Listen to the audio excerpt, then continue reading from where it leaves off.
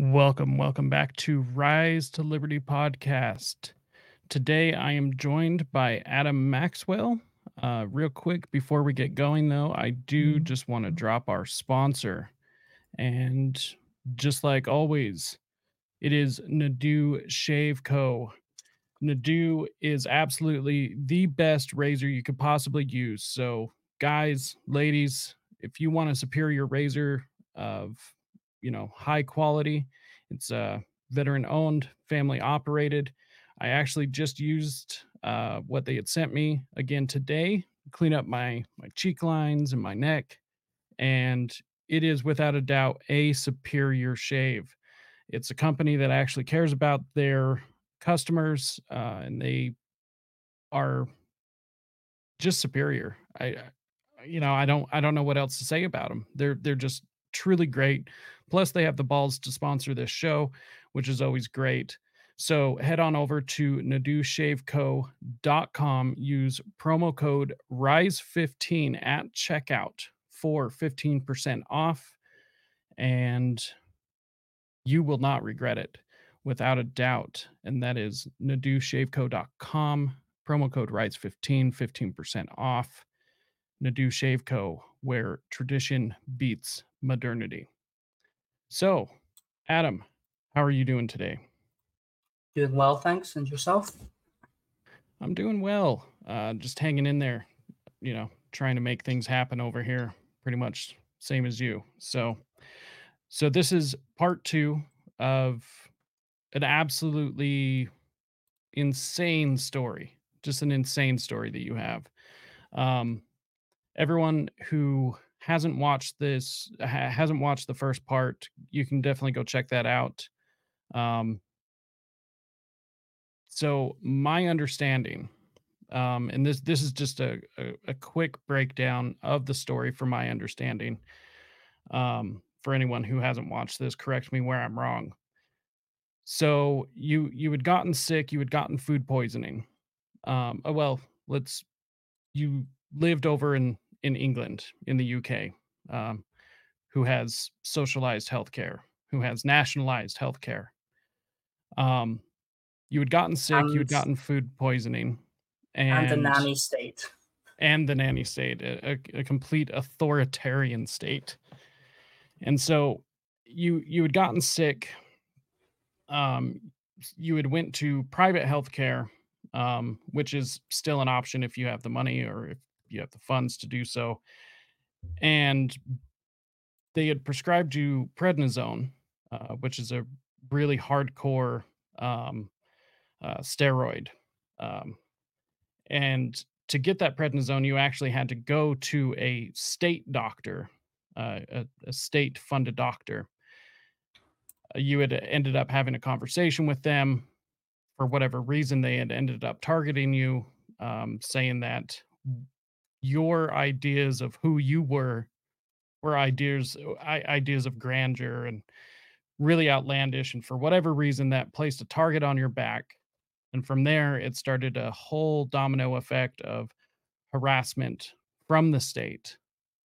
From there, they ended up, at one point, surrounding your house due to the harassment and you rejecting that harassment, and it ended up with you being in a, mental health care facility, pretty much against your will, where they denied you your medication, um, which is tantamount to torture.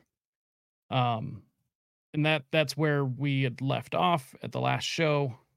So do you feel that that's a fair synopsis of everything? Certainly. Let me expand on a few of their points. So, there is private healthcare in the United Kingdom. Fortunately, my parents had me on private insurance. Very fortunate for that. So I was able to get the care privately I needed when I had fallen sick abroad and come back for the treatment. But you cannot be entirely private, my understanding, in the UK. You have to get your prescriptions fulfilled through the NHS. And if that's not correct, then I was being treated in London. My private doctor, gastroenterologist, said, go fulfill it through the NHS. And then when I moved back up to Manchester, which is where I had my home, as opposed to my family in London, I didn't have a private medical provider up there, so I had to go through the NHS regardless. So when I went to pick it up, the doctor, the general practitioner, says, "What do you do for a living?" And I gave an elevator pitch. As a startup founder, entrepreneur, that was my lifeblood. Lived and breathed pitching, practicing, charisma.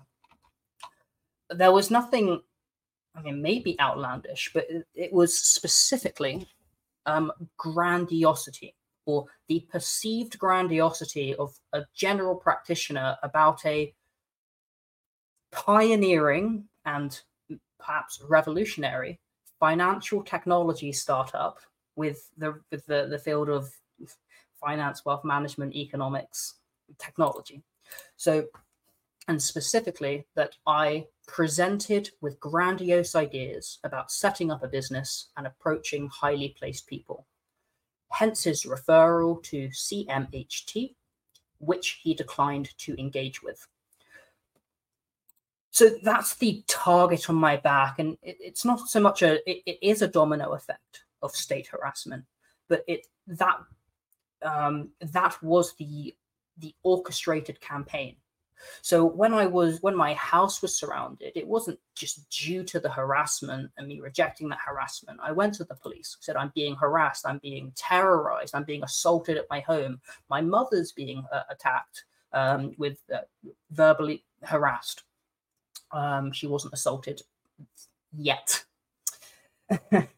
And the National Health Service, this was about 4 months of harassment at this point. I spoke to them for a period of 2-3 phone calls in January 2021.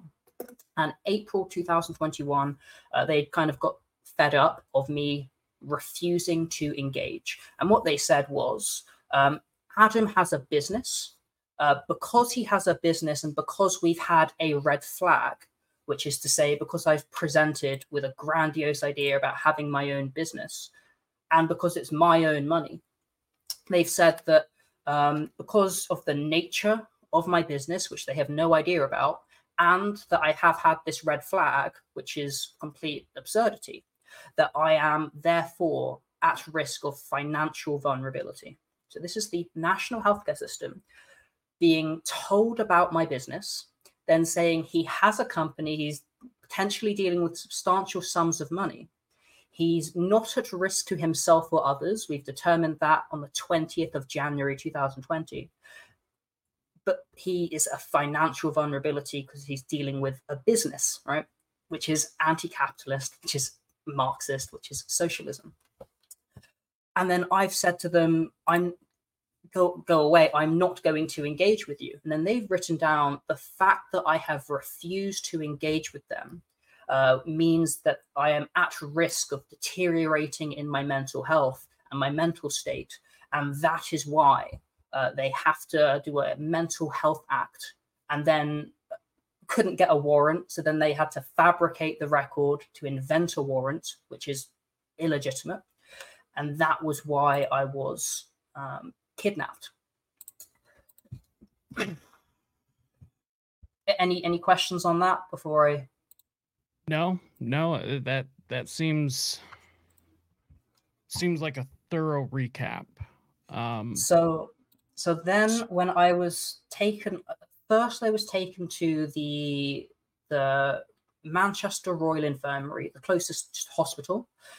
Taken to the psychiatric ward, locked in between 1, 2, 3 locked doors, handcuffed, nearly pepper sprayed, guarded with 4 police officers and this Einsatzgruppen, this team of the early intervention service. And they get me here and they say, "Right, we've got you here now. Tell us about your business." I say, "I'm not telling you a thing. Tell us about your business." No. So then yeah, I have an inflammatory bowel disease, which is debilitating and agonizing when not medicated. And I said, uh, I want a lawyer, and you need to give me my medicine. And they said, you don't have the right to a lawyer. You've been detained under the Health Act, which you do have. You always have a right to a lawyer. You always have a right to legal representation. And eventually they said, if you want your medicine, you're going to have to engage in our assessment. So I thought, all right, here I am. You've got me. You did say you got me good. It's true. So I said, all right, I'll engage with your assessment. I'll tell you about the nature of my business. Nothing, no details. I'll tell you about my business to verify my identity, that I'm my reality, and you can get lost. And I'm reported as saying, I will pass with flying colors. Although I passed with flying colors, although they said I was very impressive and expert, and there may well be a basis of truth to my story, they refused to believe it. Now, you talk about a mental health facility. First off, this is entirely against my will, right? When your house is surrounded by 10 people, you're chased, you're handcuffed, thrown in the back of a van, taken to imprisonment. Your family isn't told. There's no official acknowledgement of the detainment.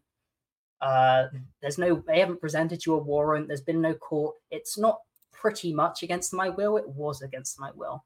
And finally, I have an issue with the word tantamount to torture. Nothing with you. Tantamount it means kind of like, or it's these are the characteristics that kind of make it this. It wasn't tantamount to torture. It was torture. So that's the medication. That's the torture. I passed their assessment.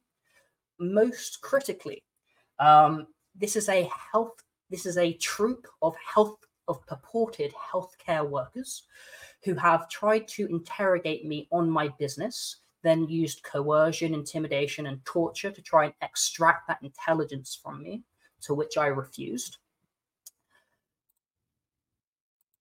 And importantly, and this is in their notes, my cognition was not assessed. There were no perceptual abnormalities, nothing which one would expect from a mental health act, from anything within their mandate. It was entirely ideological and about my business. Nothing about my health, physical health, my mental health, only about attacking me, destroying me, not just undermining, but invalidating my reality, my business, my liberty, my life, my property. And then I was taken to a psychiatric hospital where I was, told that I'm at risk of leaving because I refused to. Because they said I was so condescending and verbally abusive, but not physically. So I was, under lock and key for almost 24. I mean, in that facility, overall, the detention was about 36 hours, although I was sentenced to 2 weeks imprisonment. I was released that next day, after I got there at 11, 12 o'clock at night, and I was released by 5 p.m. because there were no grounds to justify my illegal and unjust imprisonment. My business was real. Nothing I said was outlandish. My story was consistent, made sense because it was real. And in the words of the psychiatrist who had to sit there and evaluate me, this was an evil persecution, ridiculous and sick. I would definitely have to agree. Um, it's it's amazing to me just the lengths that they went to um for seemingly personal reasons. Their personal reasons. It it I have a hard time articulating just exactly how incredibly just so unethical and immoral this was or is um, against somebody entirely innocent. And it's just incredible to me because I hear so many people with the position that tyranny doesn't exist. It could never happen these days. That that would be impossible. That would never happen. And yet here we are. Granted, most of my audience is in the United States, and we've got our own problems here. But to think that something like this couldn't or doesn't happen here um, is just absurd. It's happening over there, and I know it's happened here to maybe not the exact situation, but there have been several instances of similar situations. Um, and it's just amazing to me that people would deny the fact that this could happen.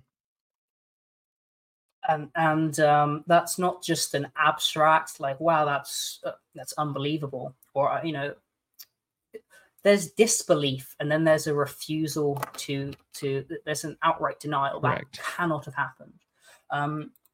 The one thing that I've said about this entire thing, there's no problem with someone saying, well, that sounds amazing, sounds incredible, sounds extraordinary. There's a problem with saying that's you are so extraordinary that I cannot fathom the possibility that what you're saying may have any truth, and as such, I'm going to dismiss it outright and maybe even go on the offensive. Yeah. So, one thing about government is it continues to grow. A major fundamental political difference between the UK and the USA, for example, is that the USA had a people's revolution, and that people's revolution was set up a constitution that's designed to protect liberty. Now, arguably, it's not done the best job at that. Arguably, it's done the best job so far out of anywhere else. However, it is in the nature of government to continue to grow and continue to exert undue and illegitimate control and authority. Give the government an emergency power, and that emergency or that power shall last forever. So what I was set up and attacked for is in the UK. So they have national healthcare, which is the health of the nation, not the individual. It's not universal healthcare. It's national healthcare, where they feel justified in socializing or nationalizing you under whatever auspices they can think of. And it doesn't have to be grounded in reality or your health or your interest. They don't care about your interests. These are the most disgusting people in your country, in the world. They're I have some family doctors in the NHS, and they're phenomenal. However, these people, especially these social workers, I'm not everyone, but a lot of these people are just absolute losers. They work for the state because they can't work privately. They've I'll say it. achieved Everyone, at least here in the States. They're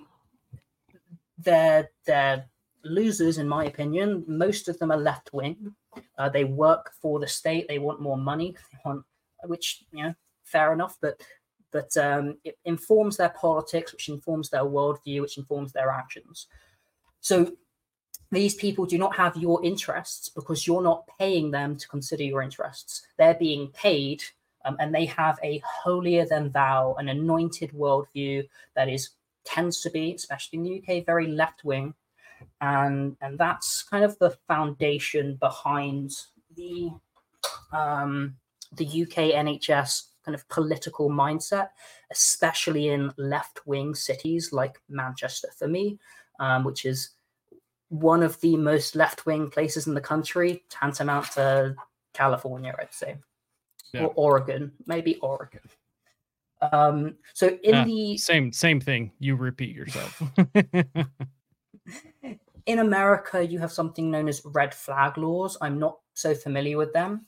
But in the UK, this is what was known as an early intervention, and the early intervention, it's a in psychosis specifically, and it's kind of a more advanced form of this socialized medicine, where basically, and if you go and read the papers of the doctor, of the psychiatrist that said, on the balance of probability, I don't believe your business is real.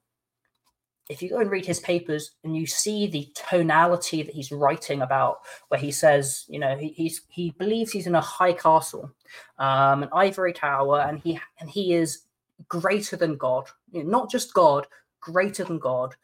He's able to intervene, to invalidate, to destroy your divine liberties, to destroy your autonomy, to go above and beyond and directly and consciously infringe on your lawfully mandated rights, because he knows best.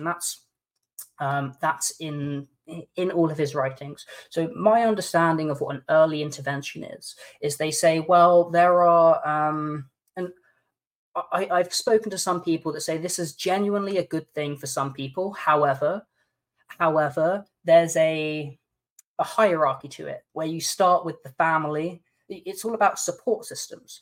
There are a lot of people struggling in the world who don't have support systems, who do fall victim to these things. However, and that's not what I'm pressing against. I'm pressing against the national healthcare system, just dehumanizing its subjects, right? Not its citizens, its subjects, dehumanizing them and saying, I'm just going to put them in this box and construct what is a delusion or a mass formation psychosis about them, and then completely invalidate and violate all of their rights and deny they exist. So what an early intervention is it says, I don't know about psychosis. I've never... It's nothing I've ever dealt with, but the point is that there's some early warning signs, and by being alerted to them early and by having some kind of early intervention therapeutic approach, they're able to mitigate or avoid these psychosis. My understanding is it's intended to be for several years, and there's oversight and overview focused on prodromal symptoms. So I think early detection and whatnot. But again, the point is, it's that's up supposed to to be... them to decide what those are. I mean, if you listen to, for example, Jordan Peterson, a clinical psychologist of private practice, he'll say, if you want to improve, it needs to be voluntary. If someone's court mandated to go see a therapist, they're not going to improve. Nothing's going to happen. My understanding is it does have to be to an extent, but if not, then there's a hierarchy of the family, of the community, of etc. And this is what the writings of this person, his name is P.O. Wilkinson, Paul Oliver Wilkinson. He's a head of psychiatry at Cambridge or something along those lines. He is a terrorist who I'm bringing to the International Criminal Court for his orchestration of this, but go read his writings. Go read his writings, and you'll see he says, yeah, well, there is the family, there is this, there is childhood, but I am the soul and the highest authority in the land. I am set above the hierarchy, above God, above the laws, above individual consent, autonomy, etc. And that is what they do. So that is the red flag that occurred here. They said, well, there is someone that is extraordinary. How is he extraordinary? Well, he presents to me, who are you? But he presents to me as grandiose, and that's what triggered everything. And they said, well, there's no symptoms, there's no evidence, but perhaps grandiosity is a symptom. There are these categories, and he ticks 1, 2, maybe 3 boxes. Therefore, we go forth. And I'll get into a moment about mass formation psychosis. If there's nothing more you'd like to add on this point, maybe you have some commentary about parallel to the United States and red flag laws, which again I'm not as familiar with. Um, so the biggest thing that is pushed here for the red flag laws usually has to do with gun control. That's one of the big things that is pushed here. And I would just like to point out to anyone watching or listening, uh, my blind viewers. Funny joke, but the listeners. Anyways, that this is exactly how a red flag law will play out. Um, the specifics as far as exactly who handles it or whatever might be different here. Um, but this is exactly how it will play out. The state will be the final say in pretty much everything, and they might have these extra steps, the family, the community, um, whatever they set up. However, they will have the final say, and no matter what, just like everything the state touches, it turns to shit, and they will be the final arbiter of what is considered truth. Um, that is such a huge amount of power to give a just this corruptible tiny amount of people. It is it should just strike fear in everyone at the very thought of it. And as far as I understand, there are certain states already with red flag laws on the books. Um, so be on the lookout for these sorts of things. If you do live in one of those states, I would recommend just moving. Good luck trying to change them.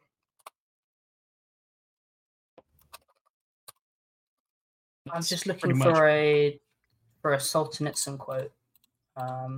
It's not just that they are the arbiters of truth. I mean, ideally in under law, the arbiters of truth are a court and a jury or a judge, and there's lawfulness to it.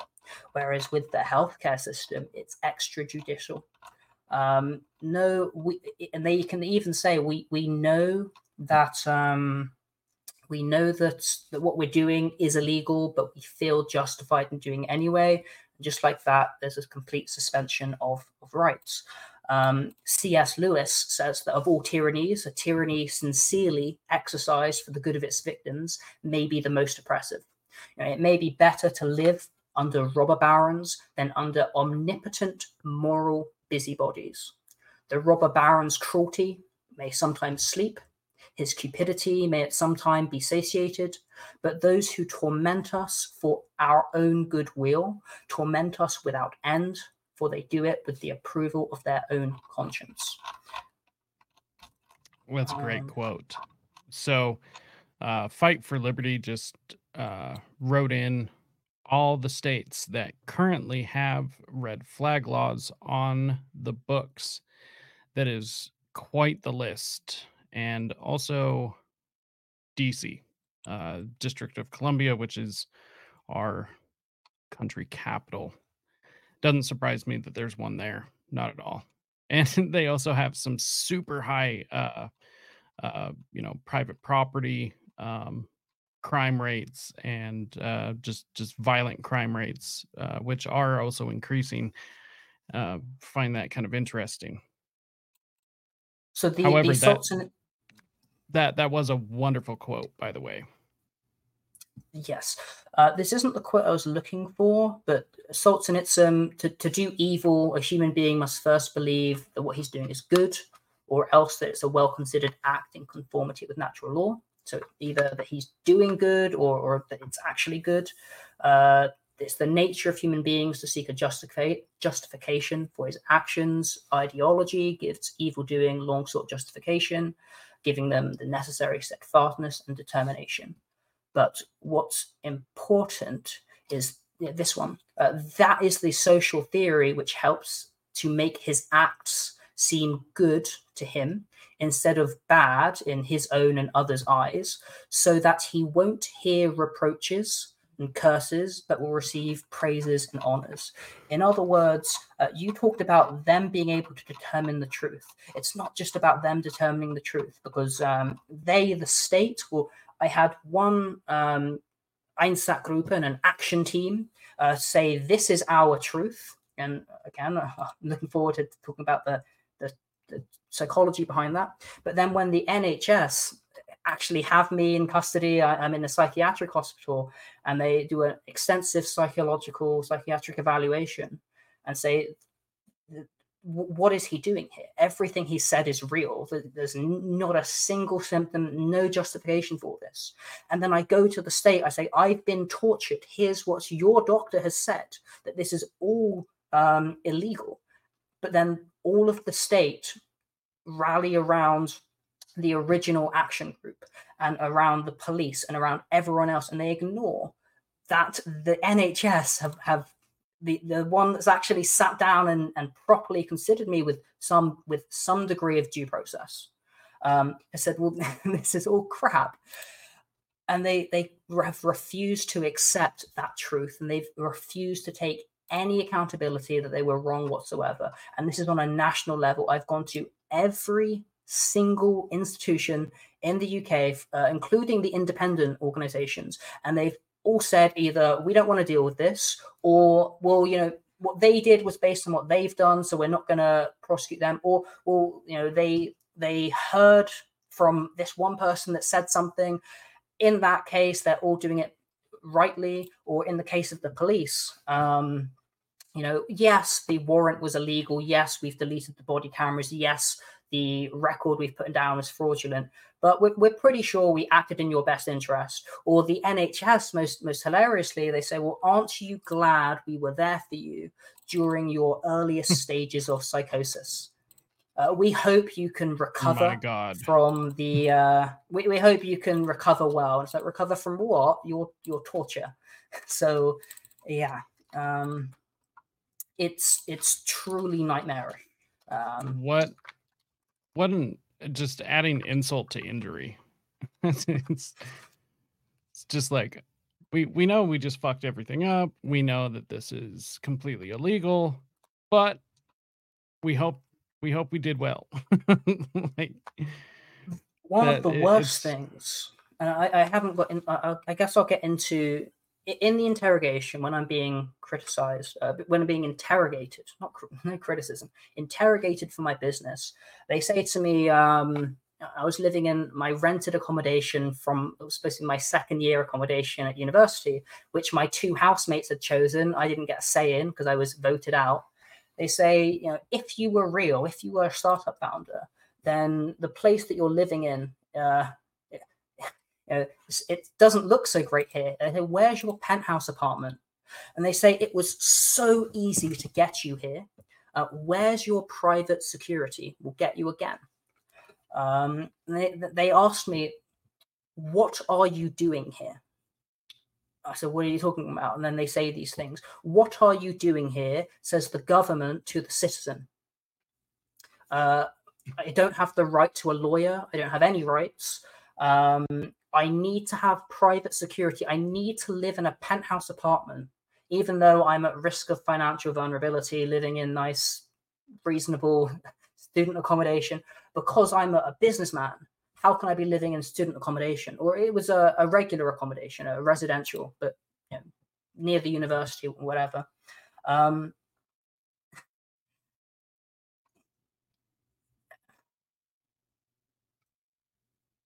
I wanted to say something. I'll come back to it. But yeah, there's just this insanity on there by them, and it comes down to a mass formation psychosis.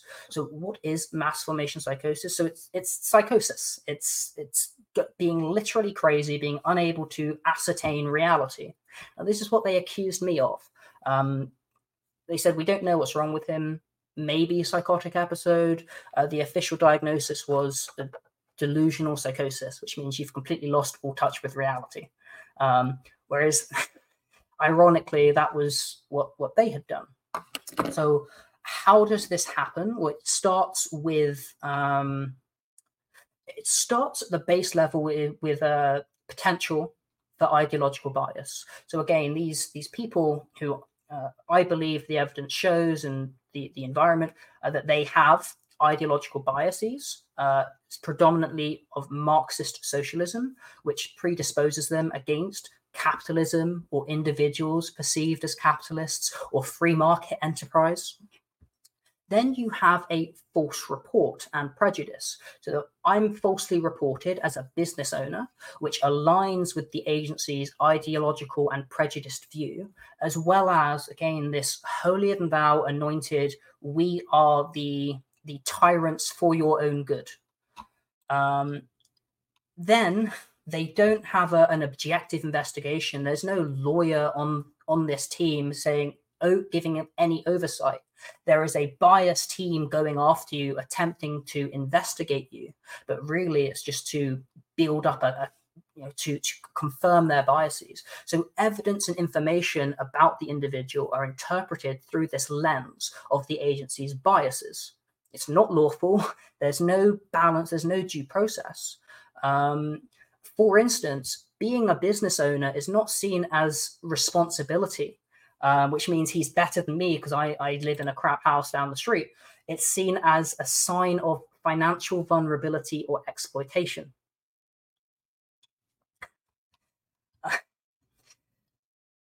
When they encounter evidence which goes against their narrative, for example, you talk about the family. They phoned my mother, January 2021. Are you aware your son has a business? Yes. You're crazy.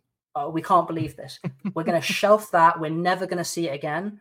So that evidence never pops up again when they present their narrative, for example, for the warrant. One person said it, they didn't report it, or they never got logged into the bureaucracy. This one thought that they have. So they dismiss the contradictory evidence. There's cognitive biases, confirmation bias. They're just either rationalizing away, ignoring it, or deliberately, which is the malevolence, deliberately. They have this false narrative and they continue to reinforce it. Multiple pieces of evidence that contradict the false narrative, they're witnessed, but they are not acknowledged or are rationalized to fit the narrative.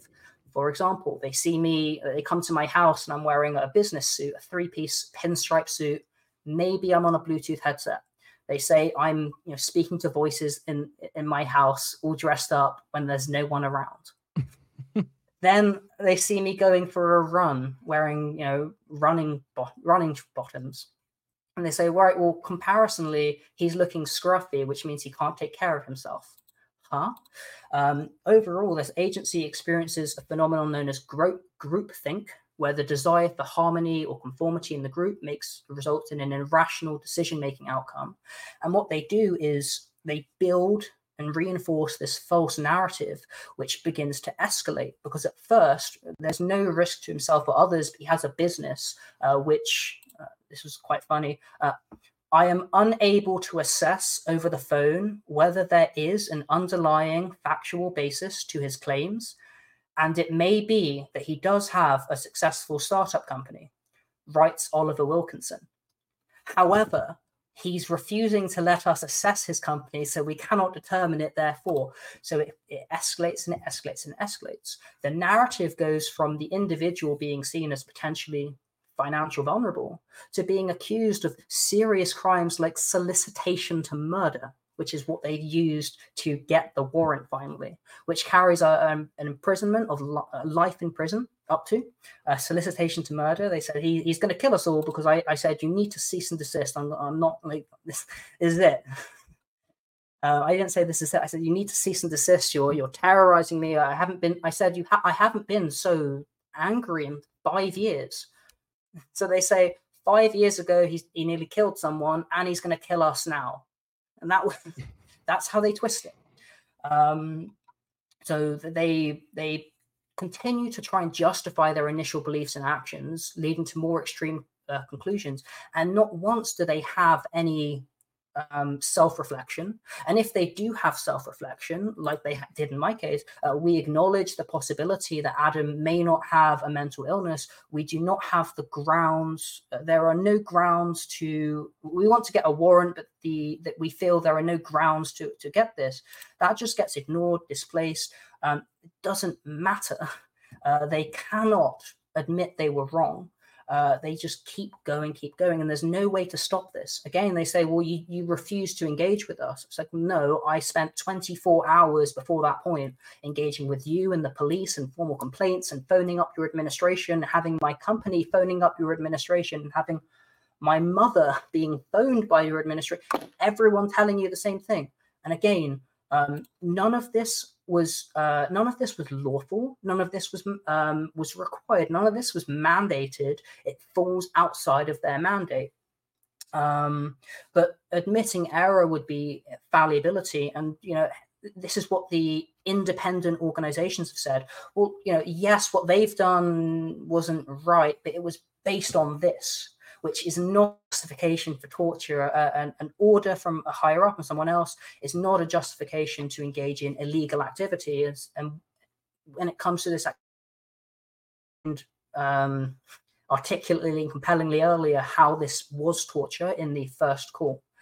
If you are complicit or participate in torture, which is the deliberate infliction of suffering, mental or physical, psychological, deliberately, then complicity, participation, you cannot justify, as someone else was dealing with that. So again, I'm interrogated, despite providing voluble and expert knowledge that impresses all of these people. They refuse to believe me. This disbelief is part of that delusion, where the reality presented by the subject, by the individual, does not fit the constructed narrative of the agency. They cannot. This narrative, this propaganda, is infallible.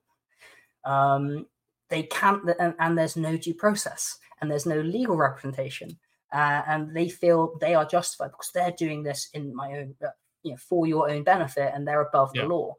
For your safety. For your own good, beyond your safety, for your own good. So I was then labeled as being... Bless them for taking such pity on us. I was then labeled... I feel so safe. labeled as being being delusional, psychosis, and sectioned. I was released the next day, supported by substantial evidence. The release should indicate a breaking point in the delusion, where the evidence becomes too overwhelming to ignore. But it's not. And to this day, they've refused to accept wrongdoing. And I've exhausted domestic remedies.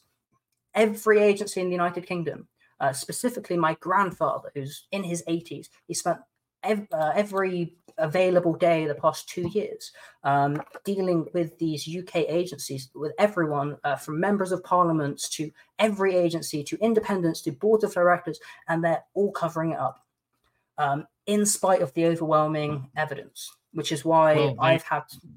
They cannot admit wrongdoing. All of a sudden, then that shows that the system that they have put in place is fallible. And then maybe all of a sudden there isn't such justification for such a system. And then money disappears, jobs disappear. So they can't admit that they did wrong.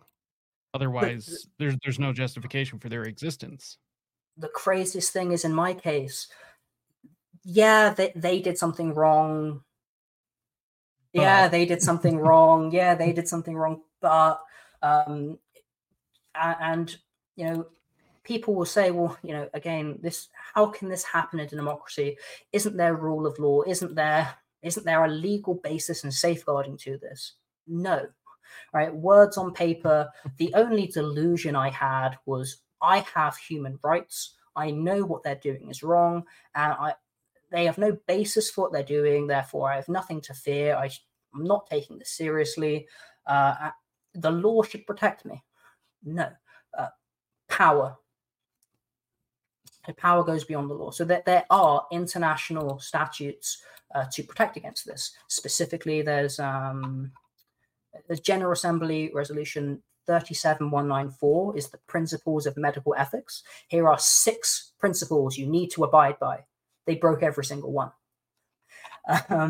Here is the United Nations Declaration, Convention on Torture, Convention on Disappeared Persons, the Rome Statute, Universal Declaration of Human Rights. What they write specifically is we acknowledge that what we are doing, we acknowledge that what we are doing, we recognize that executing a warrant has implications for Adams' Article 5, human right to liberty, and Article 8, right to privacy. However, we feel that this is a proportionate intervention at this time due to risks of health and safety because of his mental illness. There was no evidence for mental. That was what they've written in the warrant. There was no evidence of a mental illness. What they said is we haven't been able to assess him. He's refusing to engage with us, which I was right to do. It was well within my rights to do this. But they say, but due to this mental illness, which we have no evidence to believe, but we've had a report, and the one healthcare professional, the one GP, keeps insisting she's right, and this is the case. So we cannot release him back to the GP because the GP insists. And the GP then, she said, my company is not a company, it's a cult. That going hiking is a dangerous walk. This is a lot of projection. This is incredible. It's like, people talk about how this infantilizes the population, which is true. Right? You don't have the responsibility, the management responsibility to go and take a walk with your friend, even though you've mountaineered across England and Wales and Scotland and Bulgaria. I don't feel comfortable doing that. So you cannot. It's all projection. It's all nonsense, and yet they don't have any evidence to support this. But it doesn't matter because it's power. They believe they're justified, therefore they are, and that's all that matters. And there's no due process. Justified there's no safeguard. in subverting anything set in place to protect you because they say so. So I get released from the psychiatric hospital. The doctor says, run, hide, run, go. Try and get someone else to deal with the consequences of this because it's going to be extremely traumatic for you, which is what I did. But go home and then run. I did that. I had to go get an MRI and a colonoscopy to assess the damage done from being deprived of my medication. Thankfully, nothing too bad occurred, but that took a couple weeks to settle through as I was packing up my life, saying goodbye to my friends and family, spending time with my grandparents for as little as I had left with them. And during this time, they're trying to keep tracks on me, right? Oh, he's left Manchester. He's now in London. Maybe he needs to go register in London, go speak. Maybe he needs to have an assessment down there. How did they do that? How did they try to keep track of you? Were they tracking you through your phone, social media? No. Actual surveillance, like trailing you? In Manchester, it was actual physical surveillance, trailing me, going from stores, running around the neighborhood, peeking through my window. Here, the doctor said that I was going down to London, so they're doing that. And particularly with the healthcare system, I have to go pick up medications, so they're looking for where I'm flagging up there. Which I'll get on in just a moment. So I guess I'll say it now. When I had to leave the country, I had about a month's worth of medication. I was kidnapped on the 29th of April. I left the country on the 31st of May. I ran out of medication. I had 2 left. I was going to go on the 2nd of June. I'd be out of medication, or I think the 1st. So I go to a pharmacy. I say, look, here's my medication. It's exclusively an anti-inflammatory. It doesn't do anything else. Can I please fill my prescription? They say, computer says no. Computer says no. You need your GP to tell us to pick up your medication. I said, look, I'm an adult. I have this disease. I need this medication or I'll be in enormous pain. Please, can I get this medication? No, your GP needs to tell you. Well, my GP is a terrorist. What do I do? So I didn't get the medication. As a result, when I left the country, come to this foreign land, which I'm in, no, don't speak a word of the language, don't have those medical connections. I didn't have medicine. I went and got these tablet forms of I have long release granules. I take once, last the day. Couldn't find that. I needed a prescription or something, or I don't know. I don't speak the language. I was in enormous distress, suffering PTSD, and all the accompanying. So I'm using these tablets, but they're short release, short form, which means I'm in constant pain every 3-4 hours. I don't know how to deal with this. So thank you, NHS, with your totalitarian system, more pain inflicted.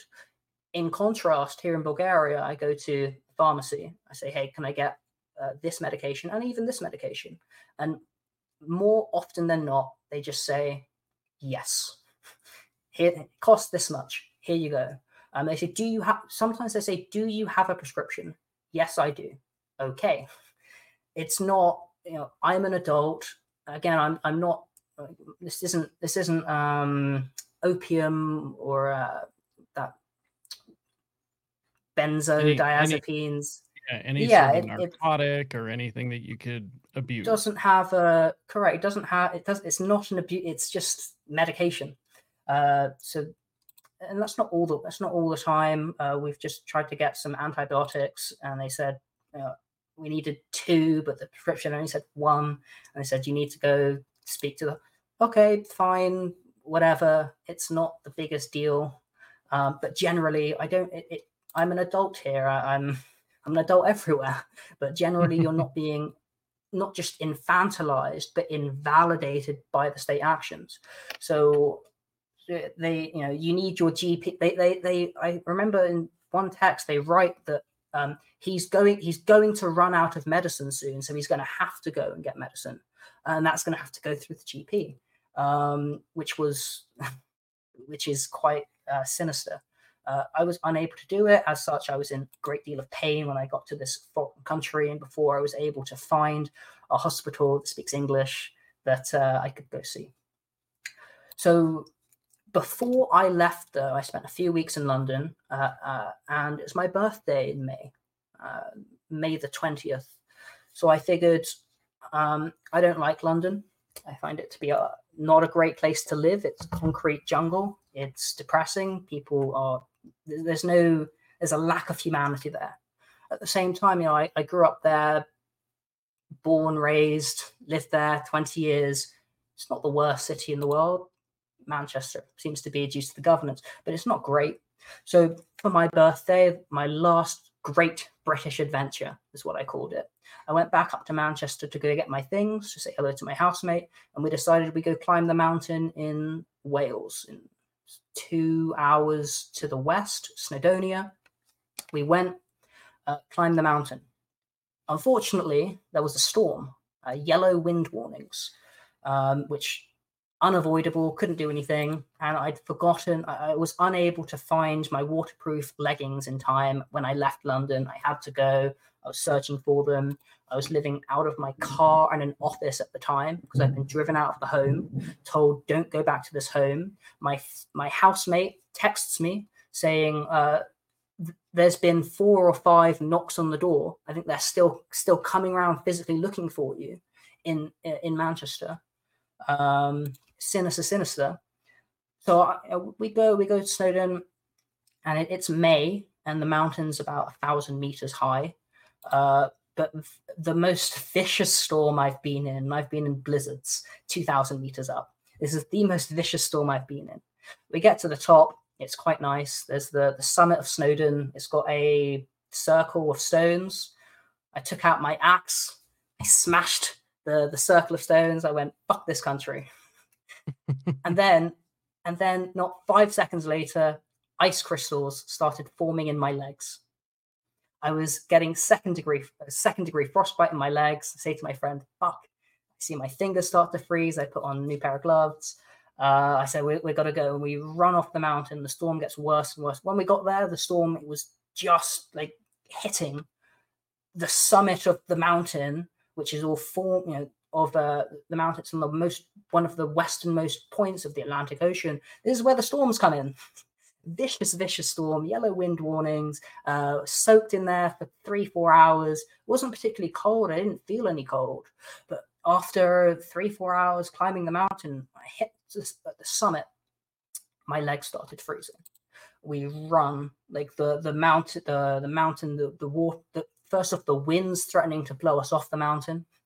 The rain's coming down. We see a guy on the mountain. He's like going up and doesn't look so prepared. We're like, what are you doing? He's like, I said, we gotta go. And we run down the mountain, taking cover. That was dangerous. But it wasn't so bad. My friend had thermal leggings on. I did not. I couldn't find my waterproofs. I got back to Manchester eventually, and I was in pain, to say the least. I had gloves. I had socks.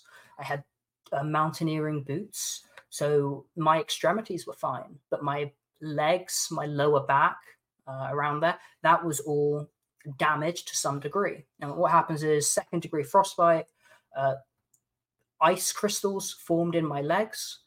When the ice forms, it causes necrosis of the cell tissue. Necrosis is very painful. I imagine if you get bitten by a snake, painful, necrosis the tissue. I got back to Manchester. I took a bath. I rubbed on ointments and things. I spent a few hours researching. I'm first aid qualified, but I'd never suffered frostbite like this before. Think frost nip in the fingers sometimes. Nothing like this.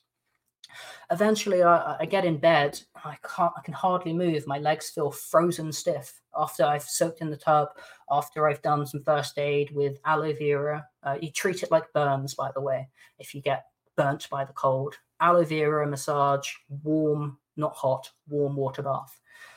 I phone up the non-emergency hotline. I say, I've got second degree frostbite. It's not third degree. It's not first degree. It's in my legs. I'm in a lot of pain. What do you think I should do? They said, you need to go to a hospital straight away. So, okay, it's almost 2 a.m. at this point. I said, okay. They say, you need to go to this hospital, Manchester Royal Infirmary. I say, well, is there another one I can go to? They say, no, that's the one. You have to go there. It's the closest. Once open, go. Fair enough, reasonable.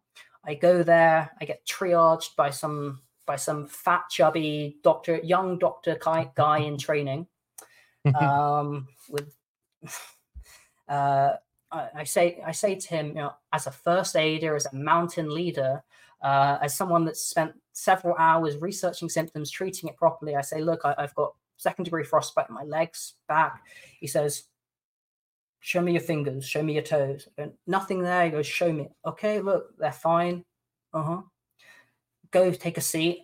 I'm sitting like this because I've got second degree frostbite in my legs. It's painful. They say, Adam, yes, right this way. Okay. They take me to lie down. Wonderful. Thank you. So a doctor will be in here. I'm waiting on a dermatologist. Instead, Alan Coe, the director of mental health at the Manchester Royal Infirmary, comes in, closes the door, locks it behind me. What are you doing here?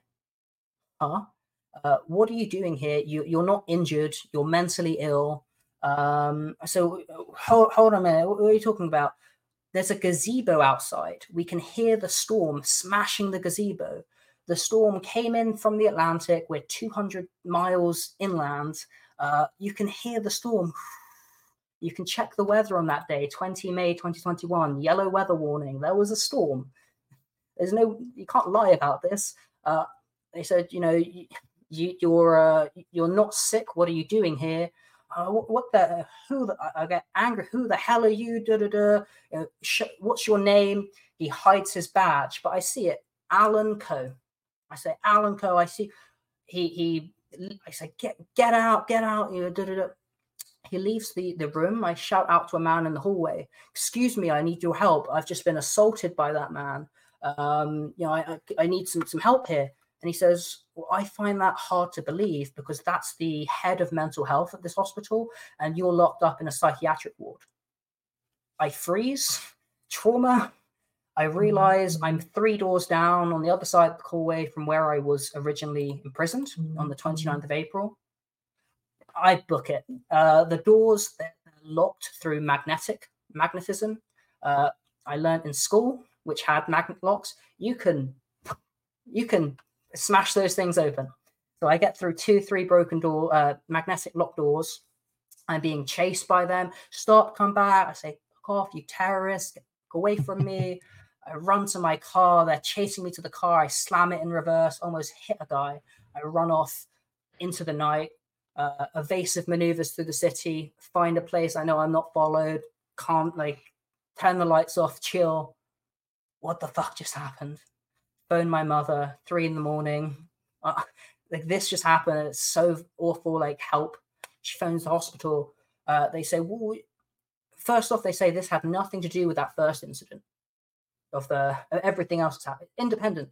What they said was, it is extraordinary for someone to come in with second-degree frostbite, claiming they've climbed a mountain. Well, there's no mountains in this city. And his extremities weren't damaged.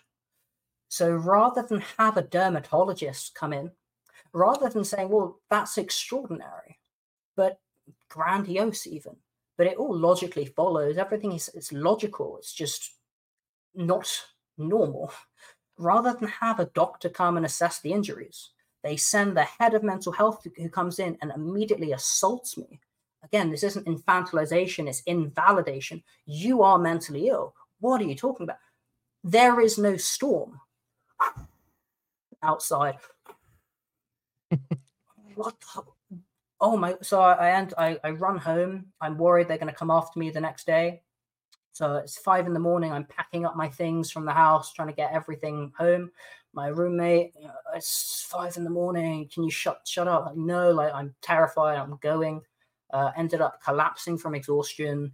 I got a ticket on my car because it was parked out the door because I couldn't walk. I end up taking as much as I can and going an hour, 2 hours to the next hospital on the way down to London, Stoke University Hospital, where I said the story, and they said, okay, lie down, dermatologist. Oh, yes, you have second-degree frostbite. I say, right, is there this medicine that I can take?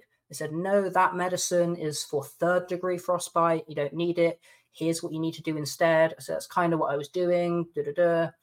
So, okay, I was seen by a doctor who said, yes, you have second-degree frostbite. It's going to hurt for a month, too. That was it. This is the level of systematic, or maybe this is systemic. This is systemic prejudice, bias, and insanity in national healthcare. Where, in contrast, if you go and look at you will not, but if the ICC goes and looks at my International Criminal Court, goes and looks at my first gastroenterology report, it says Adam presented with these symptoms. He is the CEO of a financial company. That's all it said. What the national healthcare system says is, well, this is extraordinary. We're not going to consider this person individually, but on a national level, we're just going to attack. And that is the evil, malevolent cynicism of the national healthcare system. Seemingly for no reason. No reason at all. Again, what's the reason in this story? Adam is extraordinary. He's climbed a mountain. He's got frostbite. The frostbite's not in his extremities, but his legs and lower back. So rather than say, well, that is it's quite a story. Let's go get a doctor to check it out to verify. None of that. Straight, the head of mental health at the Manchester Royal Infirmary, Alan Coe, who I've not really been able to find. You are mentally ill. There's no storm. Just straight attack. And that's the tyranny of the UK. And when I say that there was this moment of utter terror in the hospital, trauma, the words, "we will get you again," the realization I'm back imprisoned in this psychiatric hospital for doing literally nothing, perhaps even doing virtuous activities, adventure, expedition, entrepreneurship. All of a sudden, you recognize in the UK, you have no rights, you have no security. Without that, you have no quality of life. If you're subject to these arbitrary detentions, you have no standard of life. It was at this point, I'd already bought my plane ticket out, but it is untenable for me, and I urge everyone else to live in the United Kingdom underneath this malevolent governance. And so I left the UK to Bulgaria, where I sought asylum. And once you got there, we kind of touched on this in the last episode, but you got over there and they denied you. They denied you asylum. And from my understanding, um, you know, without going into all the detail, basically they stated that because this happened in the UK, that it couldn't have happened in such a It, functional they country with a democracy. they said it. They said the UK, that there are no reports of human rights violations in the UK in recent years. No reports, which is a lie. Even by the UN, by Human Rights Watch, by Amnesty, they all say, yeah, the UK's got some problems. I can just say Julian Assange. I say, yeah, fair enough. I can say that people are arrested for praying in their head on the sidewalks. If that's not a human rights violation, I don't know what is. So what they said was the State Agency for Refugees said, we're denying his asylum because it's a safe country. Therefore, we're not going to consider the individual merit of the case. We're just going to refuse it on that basis, which we kind of expected. We kind of expected. So I had to go appeal it, but it's disappointing to say the least, and especially it's disappointing to say the least, and illegal. But then we can talk about how I wasn't allowed to appeal, which is insane. Yeah. Yeah, of course. So, um, you had mentioned that after you had gone through that, they denied. Um, they didn't allow you to appeal, which you do have the right to do. Um, Now, my understanding is that they kind of tricked you, for lack of a better term, um, and denied your evidence that you had provided, somewhere around 24 pages, proving the situations that you had been through, correct? Correct. If it's all right, can I just take a 3-minute break to quickly run to the bathroom? Yes, of Uh, course. Talk about your sponsor, talk about anything you want in the case. So Yes, yes, of be right course. back. This Thank is you. actually a perfect time for everyone to make sure and hit that like button, hit the subscribe. Um, I have gone ahead and hit or added Adam's Telegram. Um, Go ahead and go follow him. It's Liberty Rising Group, t.me/Liberty Rising Group. And yes, this is a perfect time to bring up attention listeners. Nope, sorry, wrong one. Here we go. NadooShaveco.com. Make sure and go check them out. Uh, Absolutely amazing shave. The days of big shave are over. NadooShaveco.com. Promo code RISE15 for 15% off your order. Nadoo Shave Co., where tradition beats modernity. You know, it's absolutely incredible. I said this before, I'll say it again. incredible to me that there are people out there that state that this cannot happen in today's world. I believe Adam did make a very great point that there is a level of, you know, not being able to believe something, but then there is just a level of deniability. People just deny what their eyes and their ears see and hear. And there are so many people that outwardly and even inwardly blatantly reject what they see and what they hear. Now, I imagine, hopefully this story does get out to as many people as possible. I imagine that there would be people that would find this story, Adam's story, to be so unbelievable that they would reject it. And I would hope at least that, you know, none of these would be my listeners. I do challenge anyone who does not believe, um,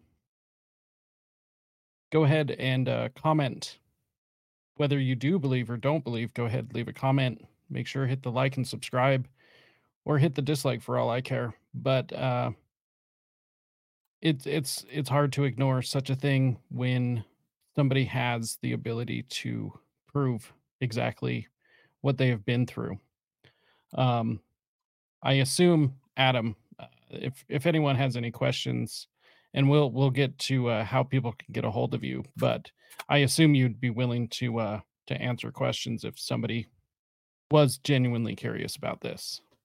Absolutely willing to answer questions, willing to show the proof I am able to, given Yeah, everything I need to. But yeah, all questions. You'll see that there is nothing in my narrative which is contradictory or in any fashion. It's all very logical, makes sense because it is the truth. And as such, I've been able to tell the same consistent story for 2.5 years now with no deviation because I just describe what I've been through. yeah. Um, So, we were getting ready to discuss after you had been denied asylum. Um, what had happened after that? yes, so I'm just pulling up my annex to my diplomatic appeal, inhuman or degrading treatment, um, which is deprivation of. So by this treatment of me, a series of actions initiated by an unlawful and baseless demand, constituting gross abuses, gross violations.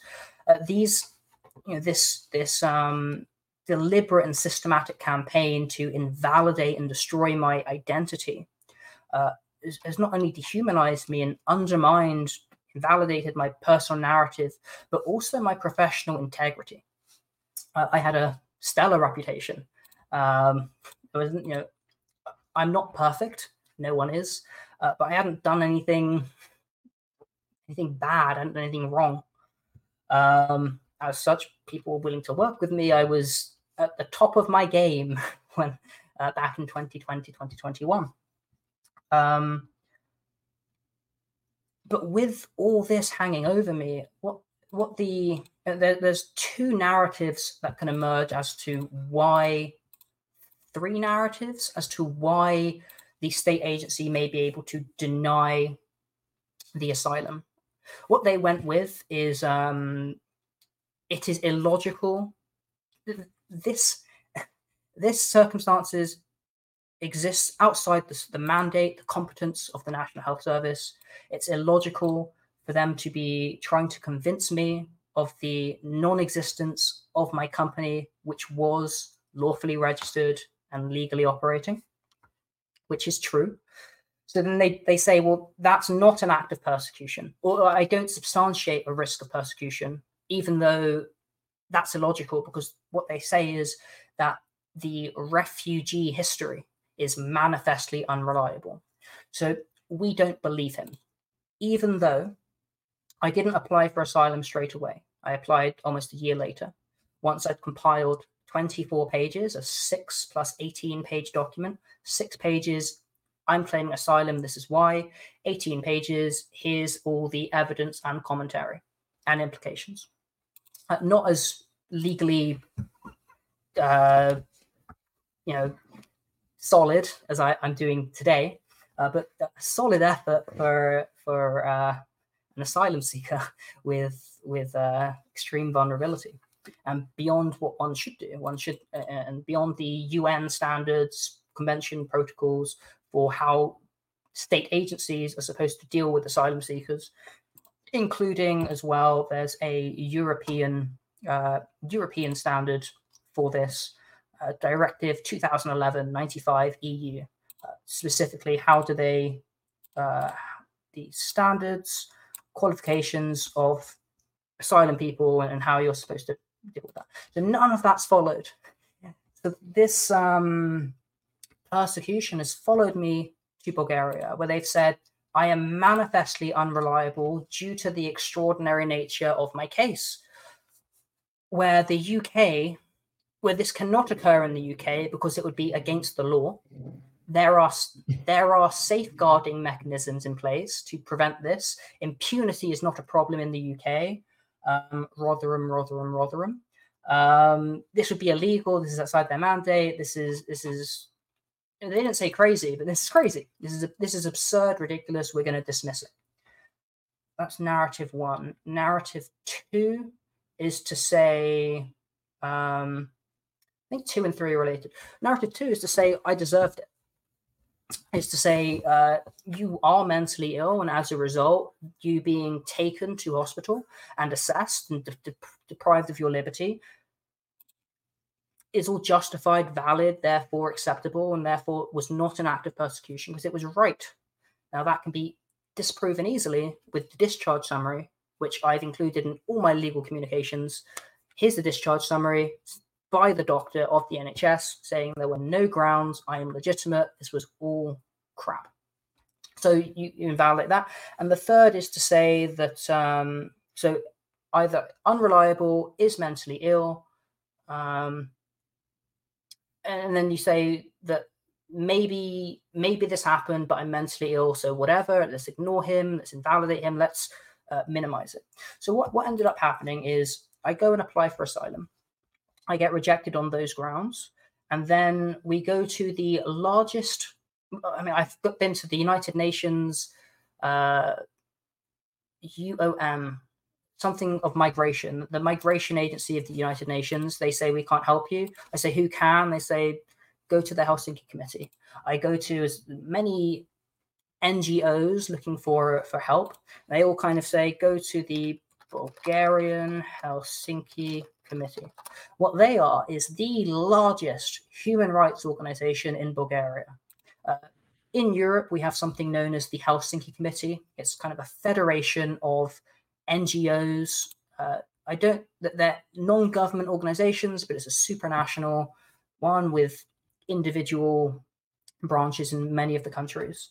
Their main activities are is monitoring the human rights situation here, advocating with the authorities to improve human rights, protecting these rights through litigation, and being the greatest supporter of human rights in Bulgaria. The largest one is what they say. So we go to them, they say this is awful. They say this is awful. First off, you're not going to get your asylum is going to be rejected from the state agency of refugees. We do legal aid. Everyone said, come to us for legal aid. We do legal aid. What's happened to you is awful. You've shown us the proof. We're going to get you through. So I get the rejection. I email them, and all of a sudden, the director says, we're not going to deal with Adam.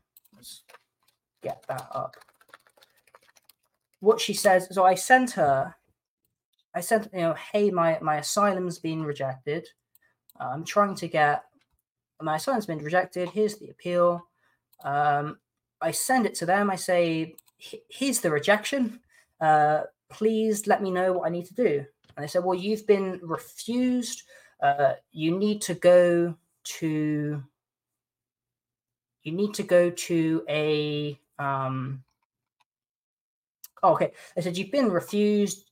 You've missed your deadline, so the refusal could become final. If you've managed to submit an appeal, I'd already, as soon as the appeal was denied, I went straight to them. They wrote the appeal. We went back to the agency. Here's the appeal. We appealed this decision immediately. The next day, I believe, or the same day. We did appeal. Here you go. Here's the evidence we've appealed. Can you help? They say, your appeal has been prepared by us as part of our legal aid. However, based on the assessment of your case, which we have done while preparing your appeal, you have been advised that we will not be going to represent you before a court, which was not the case. I said, well, hello, you've told me that you will be providing me. I do not understand your email. You have now, to confirm, you've now reevaluated my case and withdrawn your support. May I ask why? Can you confirm your refusal to defend my person that was deprived of liberty with a clear National Socialist conspiracy to violate my basic rights? They write, you need to check your court file to see who the legal aid is. I say, how do I check my court file? As a refugee, I'm in a distant and foreign country. Everything's confusing. I don't understand how to do this. Neras biram. I don't understand. I say, I've attached a minimum, clear, demonstrable, substantiated, and overwhelming evidence that I am the victim of 2, violation of basic human rights. In additional evidence submitted, I show this was motivated by my ethnicity, religion, and age, a minority deprived of my rights. Why am I encountering such resistance? Are my rights being rejected as a foreigner? This is what the rejection letter says. I'm from the UK, therefore I'm being denied. I was told I'd get no legal protection in the UK. I say, why have you changed your mind? Please offer a concise justification, summarizing your careful analysis. So I attach the admission where they say, yes, we admit this is wrong.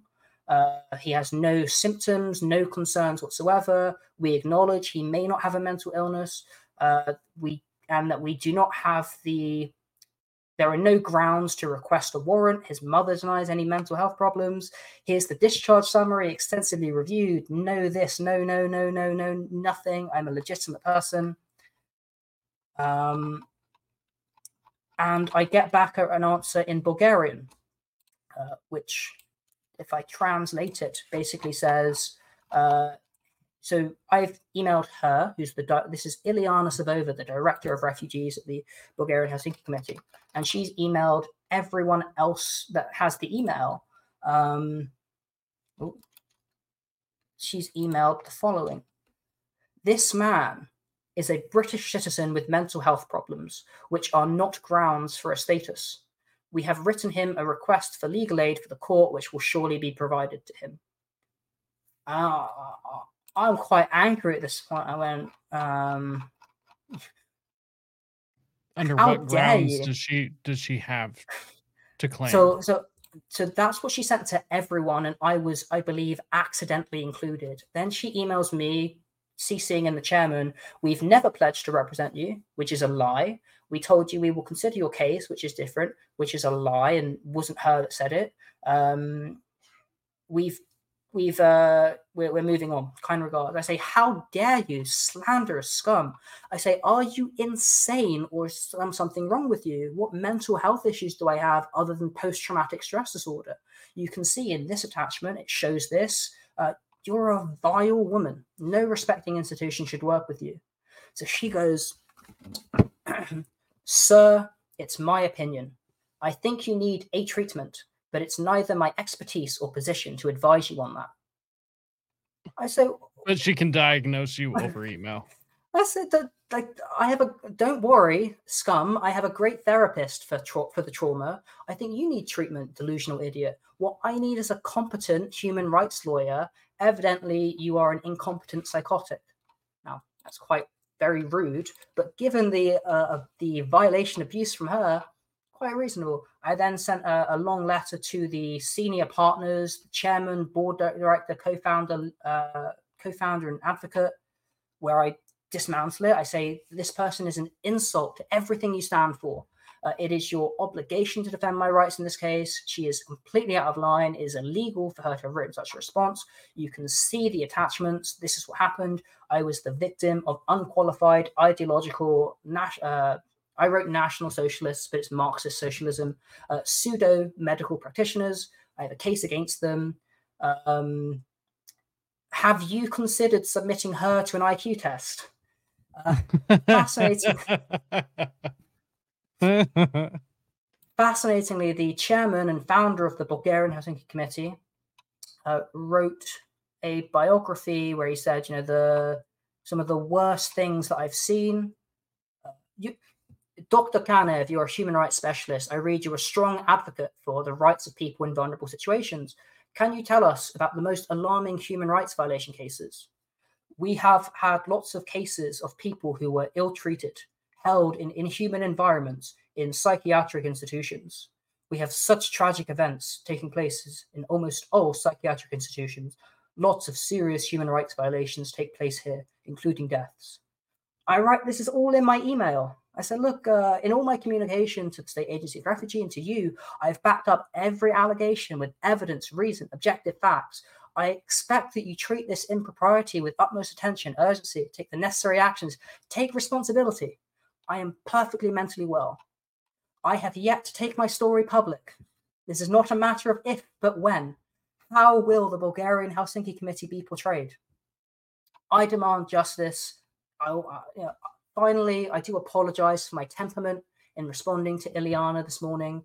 I woke up to discover a revolting assault on my basic decencies by a supposedly human rights organization. As any normal human should, I reacted emotionally.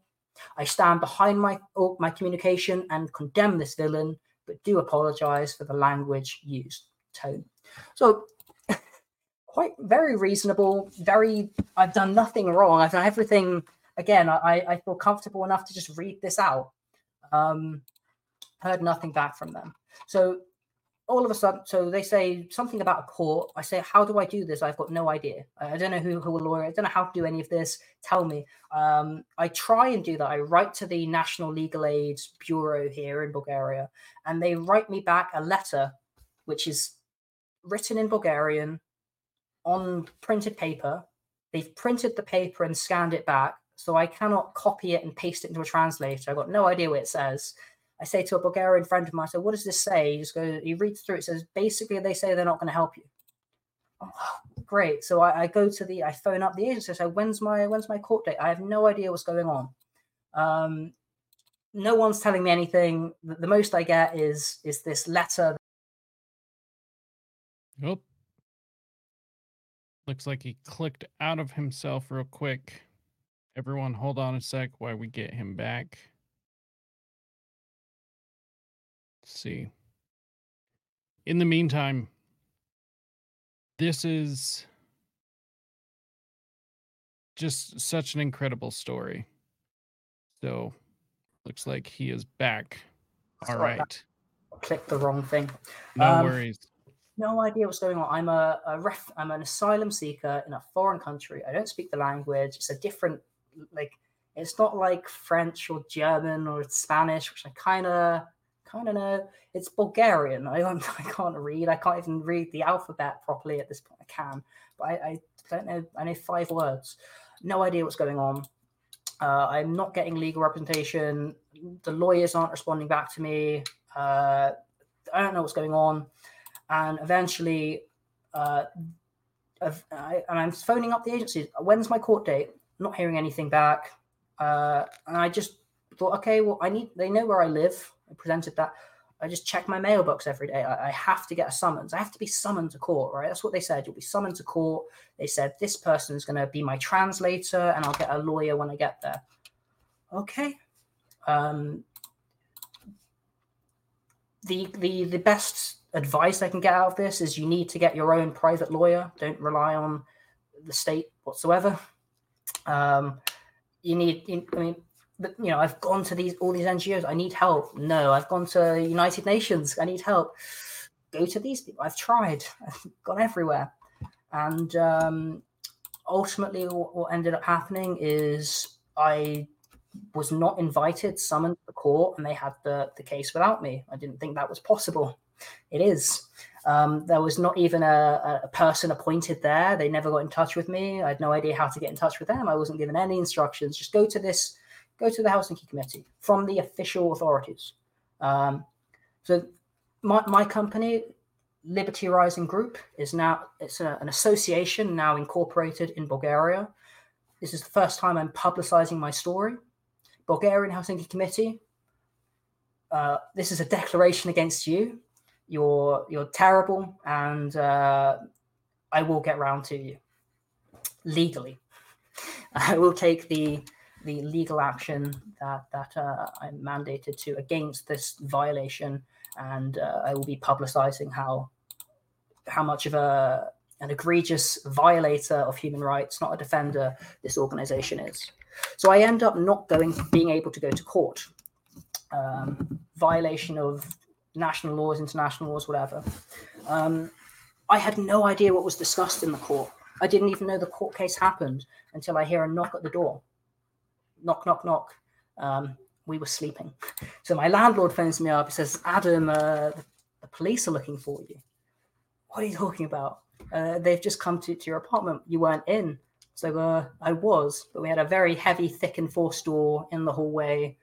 The doorbell didn't go off. I don't know. So we phone up the migration agency, and they say, yes, we're looking for you. Please come in. We go in, and they say, here you are. You're being deported. What? But I need to go to court. No, the court's happened. When? That's illegal. It's crap. I want to appeal this.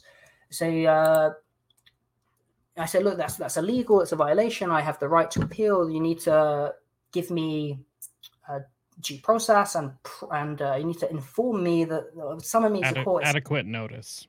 Quick notice. None of that happened. And they said, yeah.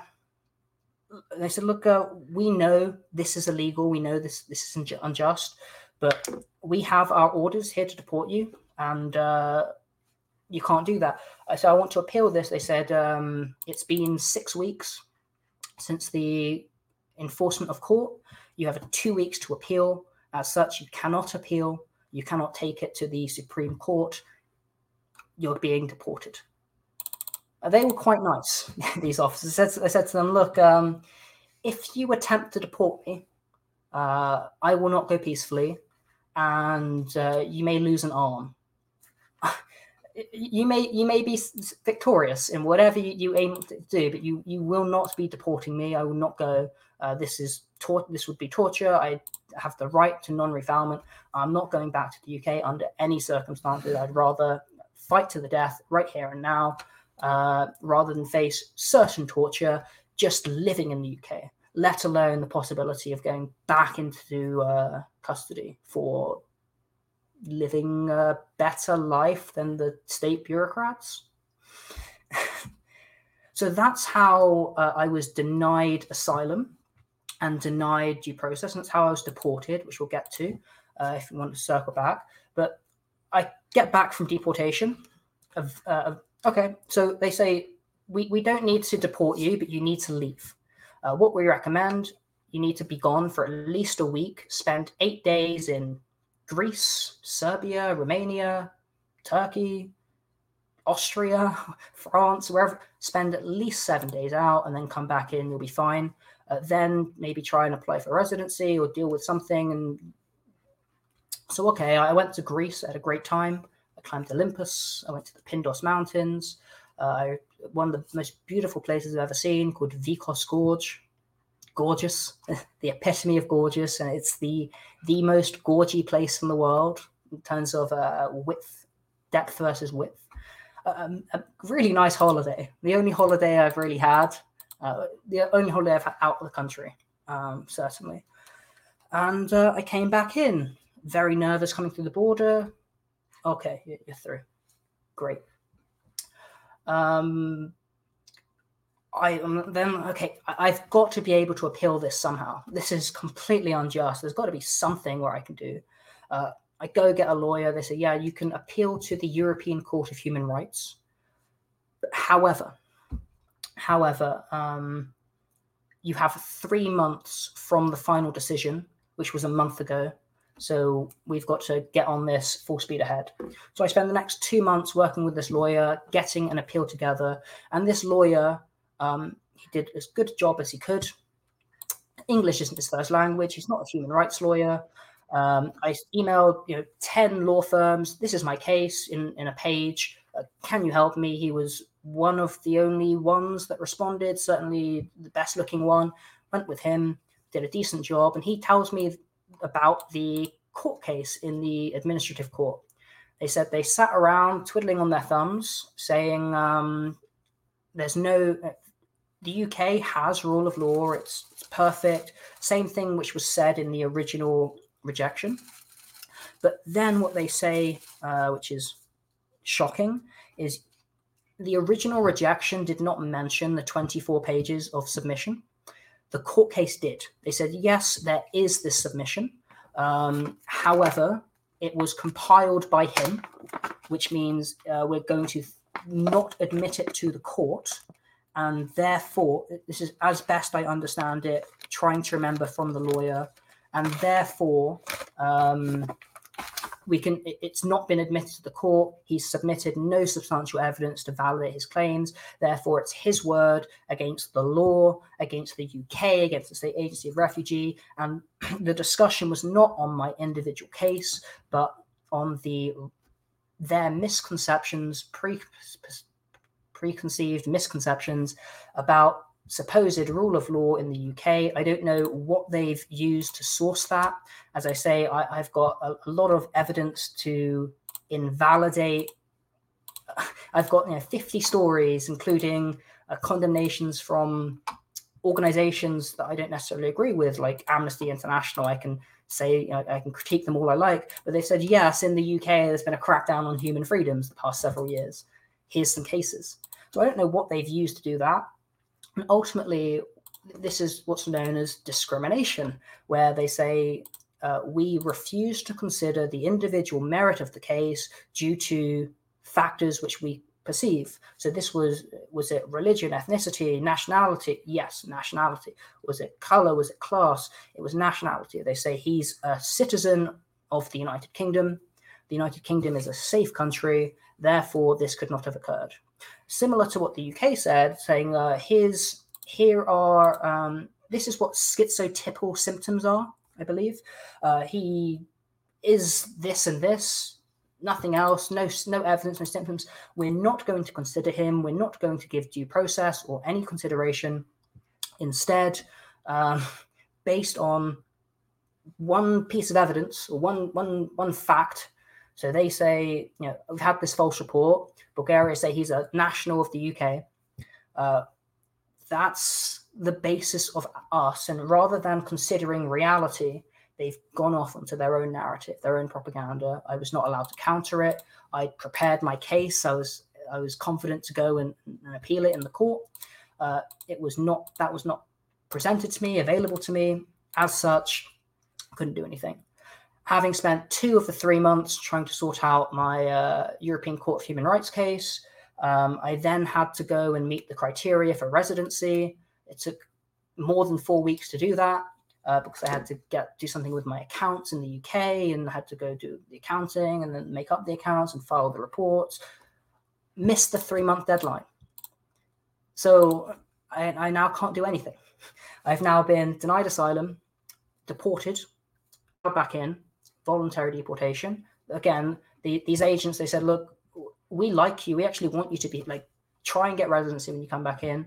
We don't want to do that. We're not going to enforce your deportation unless you don't go. Great guy. I want you in this country. Go get yourself residency. Go get yourself sorted.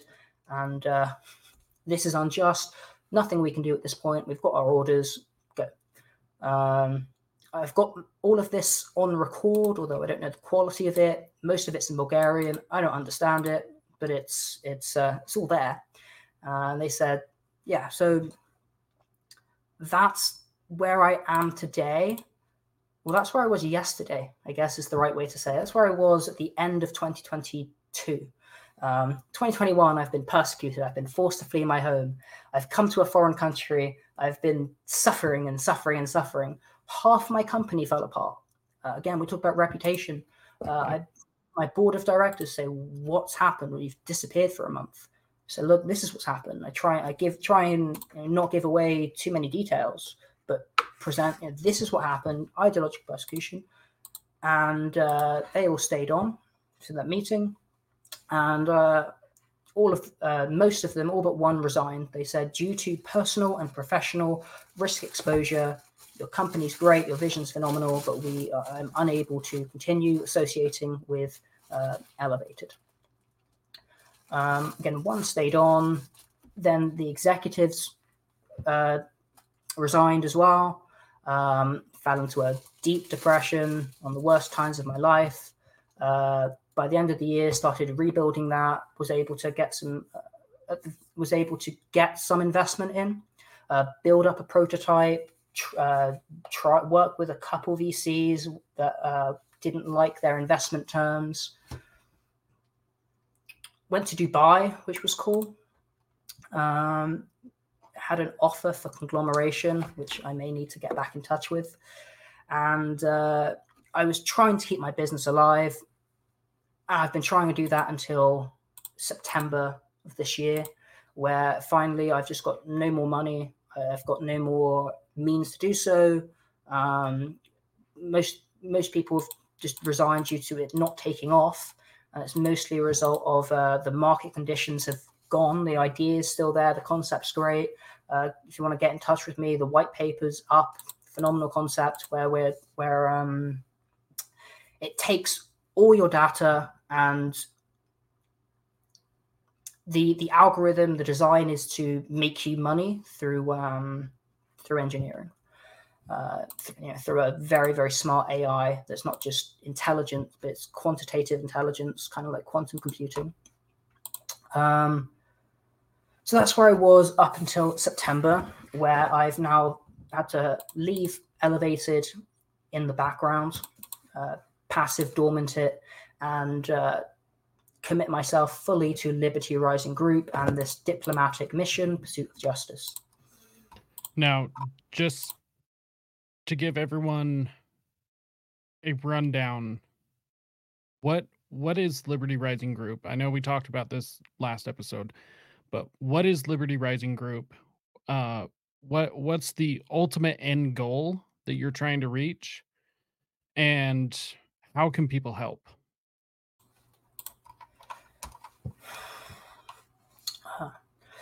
The Liberty Rising Group is an organization dedicated to the promotion and defense of individual liberties and freedoms. The work is guided by a clear vision and mission. We're looking for people universally, digitally, online mostly, to get involved, follow along, support in any way you can. So our vision is to transform this existing system of tyranny. We want to transform this concept of liberty from a mere aspiration into the tangible and lived reality for all people. That's ensuring principles of freedom and autonomy are not just theoretical, not just laws, but actualized in our lives and around the world. In our mission statement, we're doing strategic litigation, we're doing media like this as well. We're doing think pieces on our Substack, and our most active is Telegram, where we post memes, mostly about liberty, freedom, totalitarian governance, highlighting abuses of tyranny, strategic litigation, and education. What it is it's a group, it's an association, it's not for profit. It's designed to build up this platform of resistance against tyranny, uniting for freedom, freedom against tyranny. We want to build a community and amplify and publicize actions, activities related to this vision and mission as set out. So you say, what's the ultimate goal? the ultimate goal is that mission of liberty rising, but the primary objective is this mission, this diplomatic mission. It's my case. So we're taking my case, and rather than me personally reaching out to foreign governments saying, we need your help, here's the human rights, here's a 3-page summary, amazing, three pages. Then here's a massive annex of all the human rights violations, all the laws broken. Here's a big annex of all the evidence. And within that, here's what we need you to do, including diplomatic pressure, legal pressure, refer the case to the International Criminal Court, etc. That's the first objective, and it's my case. It's championing that cause, and it means I'm not reaching out, but the Liberty Rising group is. There's 5 members right now. It's an established NGO. You go look up. It's got an incorporation. It's got a paper trail of here's everything that we're doing. It's public. It's an organization. It's more than an individual. And that was why Liberty Rising Group had to be invented. Plus, I was doing hours and dozens of hours a week on legal drafting, rather than me doing that on my own, supported by nothing. I've now got it as part of an organization and looking to get funding for the organization so that I can just make it through tomorrow. Understandable. And through publicizing this, already we've got a first case that we've been able to take on externally. So this individual, I can't give away too many details, but he's had his property confiscated from him, illegally deprived, and so he's in a state of vulnerability. And the Liberty Rising Group and me as the primary advocate here, not a qualified lawyer, but a legal professional and advocate. I've been able to come in, take control of the case, put it in the right direction, and start looking to get justice and the restoration of his property rights. So strategic litigation is for me, and there's going to be, so we're going to all the governments, telling them this story, asking for concrete actions. That aims to have an impact on public policy. We then aim to build this platform of education, media, including engaging memes, as well as, maybe we'll do a podcast. Someone's been asking, and interesting discussions about liberty, freedom, individual rights, etc. And that's what we're doing. We're building this group, we're creating this resilient community, and we invite you to join along in whatever way you can. Telegram primarily, will be more active on Twitter, Substack, and again, we're expanding. So, what's other than going to follow you and follow what you're doing? Say if somebody has some skill or some ability, how do they get involved? Do they reach out to you through Telegram? How do they contribute to this if that's something that they want to do? That's the best way to get in. The best way to get in touch with me is through Telegram. My @ is Elevated Liberty. The group is @Liberty Rising Group. The chat, which you can find through there, but the chat is Liberty Rising Chat. This is an organization, so I guess it is a company. We're a group of people collectively associating for a common cause. But again, the goal is not profit. It's promoting liberty, promoting justice, property rights, freedom. As such, there's a membership structure. There's a formal membership, part of the General Assembly, but then there's the informal membership. If you're in our Telegram group, which is our main, you're part of the Liberty Rising Group. Self-identify, don't do anything in our name that we don't approve. But you're part of us, great. I'm building a website we've got a Substack. I'm building a website. If you want to put together some media, put some content together, whether it be a meme, whether it be a video, an edit, if you want to talk about something, we want to build this platform, grow this platform, develop this platform to invite people in, collaborate on this common cause. And that's the main thing we're looking for. At the same time, if you are able to help the Liberty Rising group specifically in my case, for my campaign, if you've got some connections, if you've got obviously if you've got some money, if you've got skills, come tell me how you can contribute, and we welcome contribution so long as it's in line with our principles and values. That's the one thing we want to ensure: the integrity, principles, values. If you align with that value proposition, we invite you in any way possible. Telegram's the best manner, and it would be great to have collaboration, to have more community involvement. It's I one of my favorite things is reading the comment section in the Telegram channel, reposting the what people send in, hearing what they say, the reactions. That's certainly what the least that we're asking for.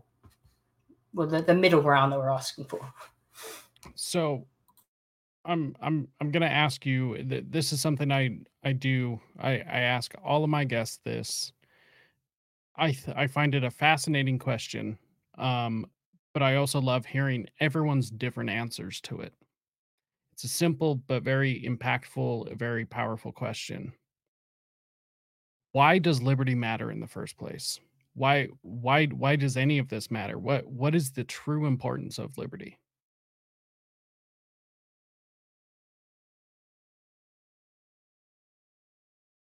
You're muted. There you go. So one thing about community involvement, I've said, look, here's our principles. I set out a mission statement, executive summary, improving it up. But I say, here's our principles, and we're going to make sure we stick by them because you're going to call us out if ever we stray from them. And someone said something about objective morality. And I said, there is no objective morality, is what I was told growing up. And I had 2-3 people say, well, you don't believe this. You have core values that fight against the non-aggressive principle. I said, look, I'm not always right. Most of the time, perhaps. The only way to always be right is to possess the humility to listen to new information, reflect, and be willing to change. So what is so important about liberty is that liberty is righteous. Liberty is right. It is essential for the flourishing of you, therefore of any association, any society, any nation. Liberty is that foundation. It is wrong to violate your rights. Why? It's to do with natural rights. There's natural rights which are objectively virtuous. To violate these rights is wrong, and that's why liberty is so important, both on an individual level, to even have the concept of justice. You need to have natural rights. This objective morality, it's not just a political or a philosophical concept. Liberty is a fundamental aspect of human life and dignity. To say that every individual has inherent dignity, inherent humanity, and I think ultimately we want everyone to realize their potential. And that's not me saying, Jacob, I think you need to do this. I know better than you. Here's what I need you to go do. And if you disobey me, you will be punished. It's you know what you want to do. Maybe you're not always right, but you know generally what you want to do. And I have no right to say I'm better than you in not in any way, but in the exercise of ownership over your life. No one has the right to say, I own you. Here's what you need to do. And that's liberty. Hey, I think that's a phenomenal answer. And on that, I think we'll wrap up here. Hang out for a minute, Adam, and we'll get this all wrapped up and slap a bow on it. Everyone else, thank you so much for tuning in. It means the world that you stay here and watch this. We're trying to get messages out to you just like this. Our big tech overlords definitely have made it difficult, and they are doing everything they can to make sure and stop messages like this delivered from me and many, many other people. Um, so everywhere that you can find Adam is in the episode description. I do have to add the Substack. I will make sure to do that. And other than that, make sure and hit the like, subscribe, um, make sure and share this out there. I will make sure to include part one. Go listen to the first part of the story. And if you think that you can, um, you know, provide any sort of value over to the Liberty Rising group, make sure to do so. We need as many people as possible pushing these ideas, these beliefs, uh, and highlighting people that really want to see a better future for the individual, which in turn will make a brighter future for all of us as a whole. So, on that note, thank you so much for watching. And until next time, stay free, my friends.